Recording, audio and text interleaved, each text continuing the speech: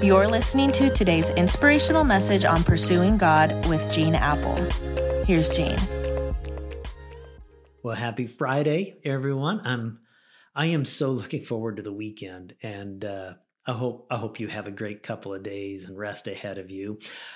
I hope you'll join us at an Eastside campus this weekend as we head into the final week of our Slay the Monster adventure, and we just celebrate the tremendous results that have been flooding in about lives and families that are being freed from the financial pressures of life.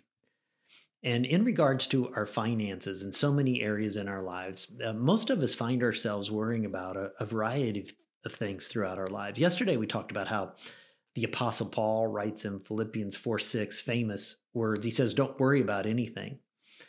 And we unpacked how that's even possible and how our perfect Father not only loves us, but he provides for our physical, material, emotional, psychological needs. But even beyond this, the scope of God's provision also includes the deepest needs of your soul. Let me talk about that. Now, you may have heard the story of Joni Eareckson Tada. She was injured in a swimming accident, just late teens, and was paralyzed from the neck down. And she said in an radio interview one time that one night shortly after that, she was lying in the hospital bed, just terrified. Everybody was gone. She was so depressed. She didn't know, though, that one of her best friends had hidden in the waiting room behind a couch so that when visiting hours were over, she could sneak back in. She crawled on her hands and knees past the nurse's station and into Joni Eareckson's room, and she came up next to her bed and called her name. And Joni said, "What are you doing here? You're going to get kicked out. You are going to get into trouble."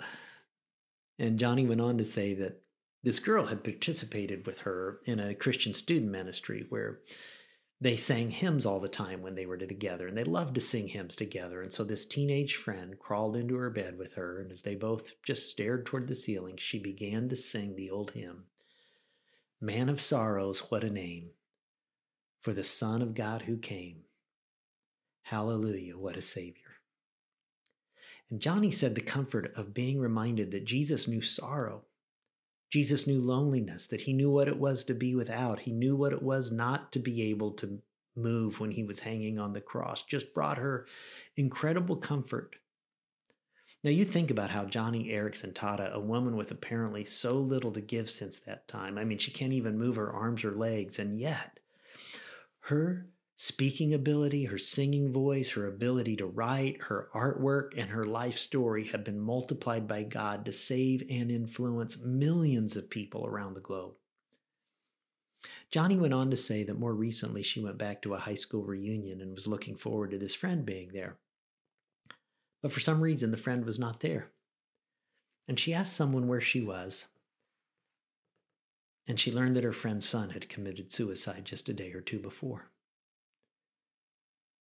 Joni called her and said, "I am so sorry that I can't be with you right now, but if I were there, I would crawl into bed with you and I would sing, 'Man of sorrows, what a name, for the Son of God who came.'"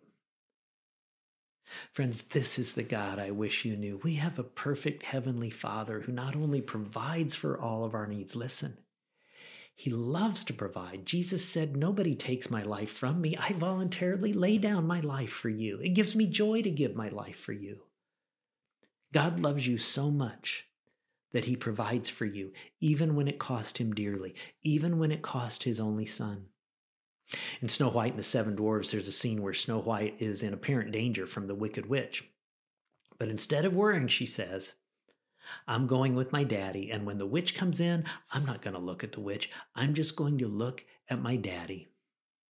Listen, instead of looking at your anxieties, your worries, instead of looking at that college tuition coming up, instead of worrying about how you're ever going to buy your first home, and instead of worrying if Medicaid will cover all the medical bills,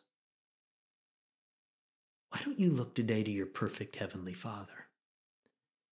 And I hope you take a moment right now to kind of define and just declare in your heart, "God, I'm going to trust you to provide for all my needs." God, this is the God I wish everyone knew. I wish everyone knew you and would trust you for their needs moment by moment in the circumstances that they're in. You're a great God. You're a providing God. You're a loving God. And you left no doubt how you feel about us when you gave your only Son for us. Most unbelievable gift you could have given. God, we're forever grateful, and today we lift our prayers in his name. Amen. Amen. Hey, have a great weekend.